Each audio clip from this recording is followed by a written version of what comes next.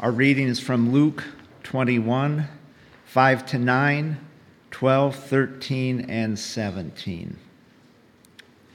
Some of his disciples were remarking about how the temple was adorned with beautiful stones and with gifts dedicated to God.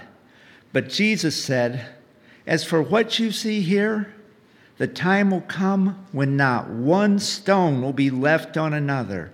Every one of them will be thrown down." "Teacher," they asked, "when will these things happen? And what will be the sign that they are about to take place?" He replied, "Watch out that you are not deceived, for many will come in my name, claiming, 'I am he,' and 'the time is near.' Do not follow them. When you hear of wars and revolutions, do not be frightened. These things must happen first, but the end will not come right away. But before all this, they will lay hands on you and persecute you. They will deliver you to synagogues and prisons, and you will be brought before kings and governors, and all on account of my name. This will result in your being witnesses to them. All men will hate you because of me." This is the word of the Lord. This morning, I want to preach from the topic, I'm sorry, that's not the title of my sermon. The title of my sermon is Open Mouth Tours. Have you ever taken a tour and you were just amazed by all that you saw? You were mesmerized. You just couldn't believe it. Have you ever had that experience? Yeah. I can just see people now. I've been to Chicago like you, and downtown, and people are just walking around taking pictures as they look up at the John Hancock building. Have you seen that? Yeah. You've been to New York. For some of you, you've been to Germany, Israel. You have been amazed by what you have seen. As I look at the gospel lesson today, I want to share with you that we can glean three truths from this gospel lesson. And the first truth is beware of distractions. The second truth is beware of distractions caused by people who will try to convince you that they know the heart and will of God. And then number three, focus on your number one task, and that is being a disciple of Jesus Christ. As you've heard in the gospel lesson, Jesus and his disciples are in the temple, and the disciples are just mesmerized as they look around at this beautiful architecture. They are just amazed. The temple that they're in is the second temple. The first temple, as you may recall, was built by Solomon in the 10th century BCE, and during the reign of Solomon, it stood for about 87 years, until 587 BC, I should say, when it was destroyed by the Babylonian Empire. And then the second temple was built by Zerubbabel, the Persian-appointed governor of Judea, on the site of the ruins of the first temple. And then approximately 100 years later, this is for you history buffs, Herod in 20 BCE tore down the temple in order to build his new temple. So Jesus and his disciples now standing in this beautiful temple that Herod had built. And yet, they're distracted. They're distracted. Let me ask you this question. What is distracting you today? Okay, how many things are distracting you today? I would suggest to you that one of the greatest distractions for us right now is the distraction of busyness. Busyness. Busyness is defined as the state or condition of having a great deal to do. The quality of being full of activity. I was talking to someone recently and just asked how they were doing, and I just said to the individual, we're missing you at church. And they proceeded to share with me how busy they were. They talked about their Monday through Friday schedule, and then their Saturday schedule, and then by Sunday they were tired. And then they shared with me what they did on Sunday, which was, and because I did not mention the name, I can say this, they take out the newspaper and they read it, and then they do other things. Busyness. On November 27th, here at Evangel Heights United Methodist Church, a new study on business will be offered by Deaconess Penny Krug during the Sunday school hour. And it's in alignment with our study during the Advent season. Our study during the Advent season will focus on busyness. Because I would suggest to you, and I'm speaking from personal experience, we can become so busy that we do not have time to breathe. Have you ever experienced that? Thank you so much for being honest. And for those of you who did not raise your hands, that's okay. We can be so busy that we say, thank you, Lord, for being with me today, but we don't have to take the time to pause, be still, listen, fellowship. So, this new Sunday school class will begin, the Sunday school class will begin a new study on busyness. So I encourage those of you who are experiencing a life of busyness to attend the class. The second truth, again, is that this particular gospel lesson points out to us is we must be aware of distractions caused by people who will try to convince us that they know the heart and will of God. That, beloved, is why we're going to launch this opportunity. We need to read and study God's word for ourselves.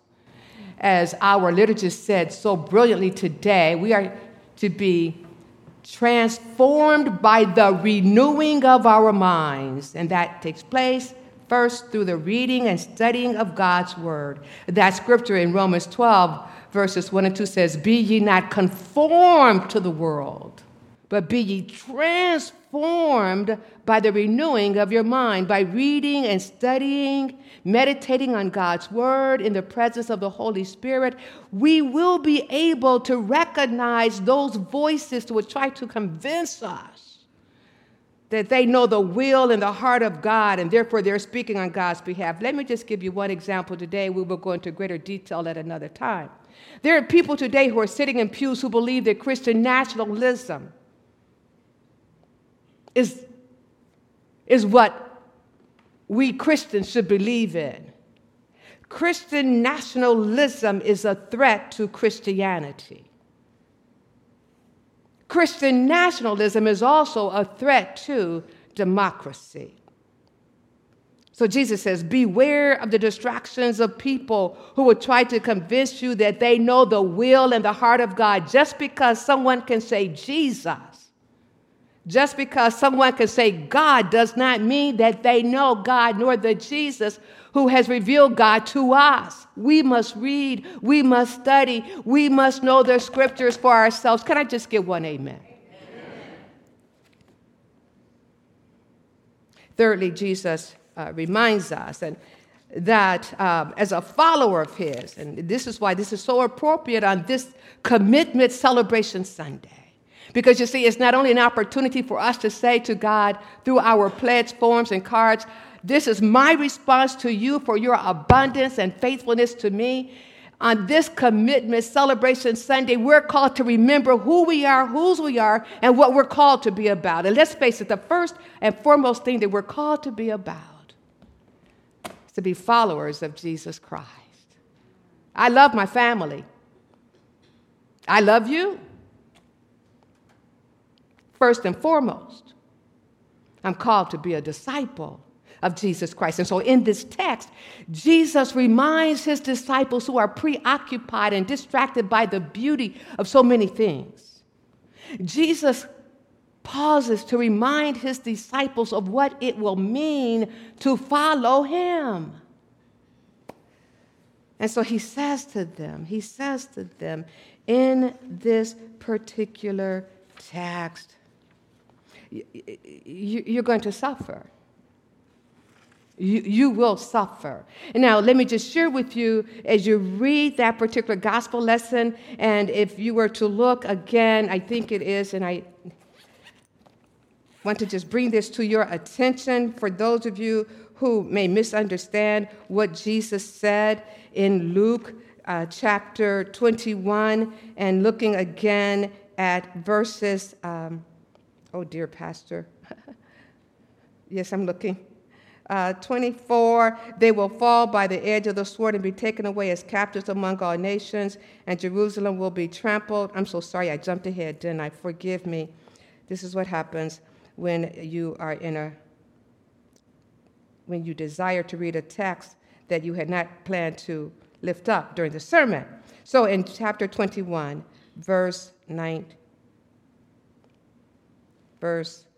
let me just read it because my eyes are not telling me the little small numbers.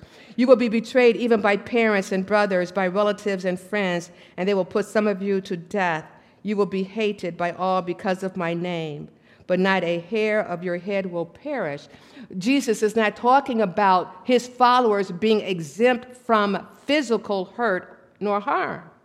No, in this particular verse, verse 19, he is talking about your soul, your eternal life will be secure, but not a hair of your head will perish.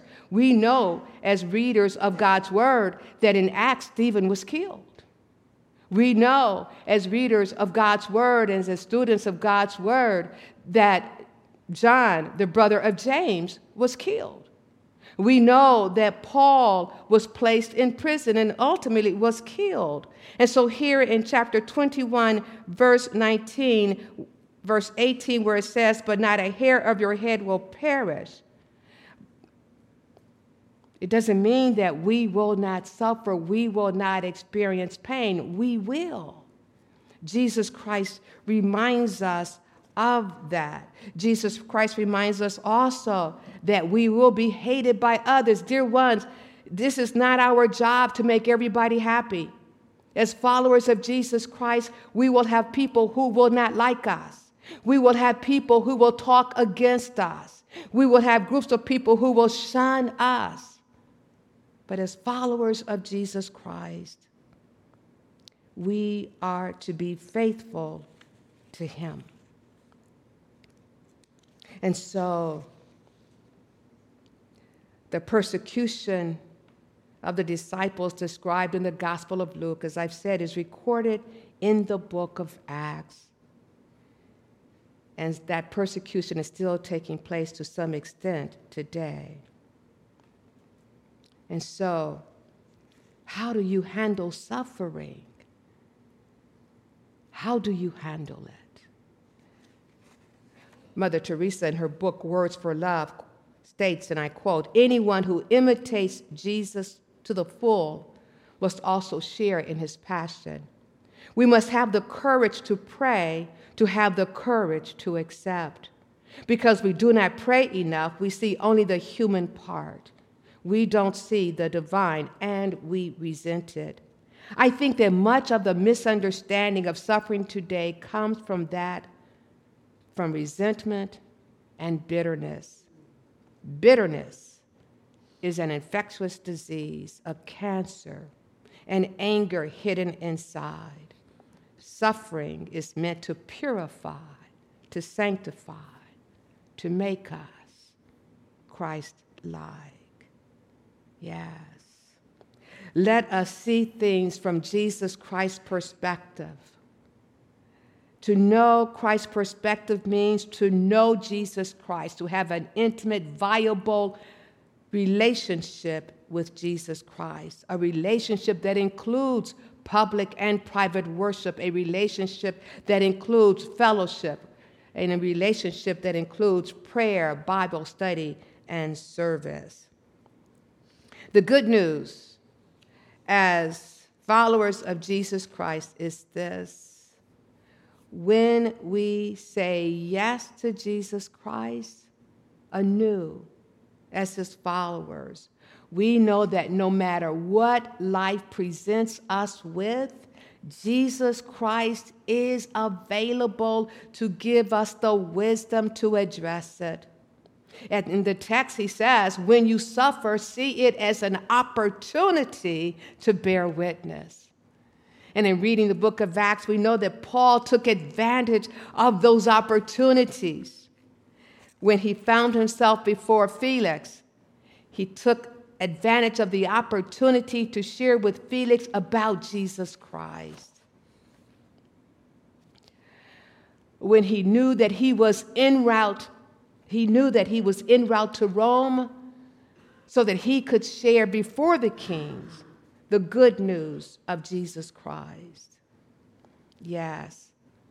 When we suffer, we know that Jesus Christ will be with us. We know that Jesus Christ will help us through the suffering.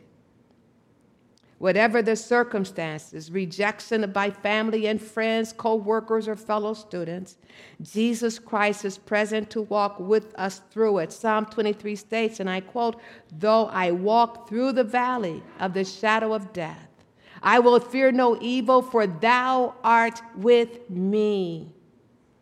Yes, Jesus is with us in the midst of our sufferings. Listen to the scriptures as recorded in 1 Corinthians chapter 15, verse 58. And this is the closing word. Beloved followers of Jesus Christ, who on this commitment celebration Sunday will commit anew, not just through your finances, but I hope also through your entire being, that you're saying yes to the will of God through Jesus Christ for your life and for the life of this congregation. Here's the final word. Be steadfast, immovable, always abounding in the work of the Lord, knowing that your labor is not in vain. All that we do for Jesus Christ will last into eternity. Let us pray. Loving and gracious Lord, our God, we give you thanks for the witness found in your word. We give you thanks, Lord Jesus, for letting us know that as your followers, we must be intentional about keeping our focus on you. We are not to be distracted. We're to keep our focus on you, trusting you to lead us and to guide us throughout all of life's challenges. You are teaching us to keep our focus on you and to trust you no matter what. We bless you and give you thanks for this congregation. We thank you for their love for you, their commitment to you, and the calling on their lives to advance your kingdom here on earth. And so now as we continue to worship you in spirit and in truth, O Lord, continue to speak to our hearts and minds that we may experience afresh and anew your peace, your strength, your joy. Amen.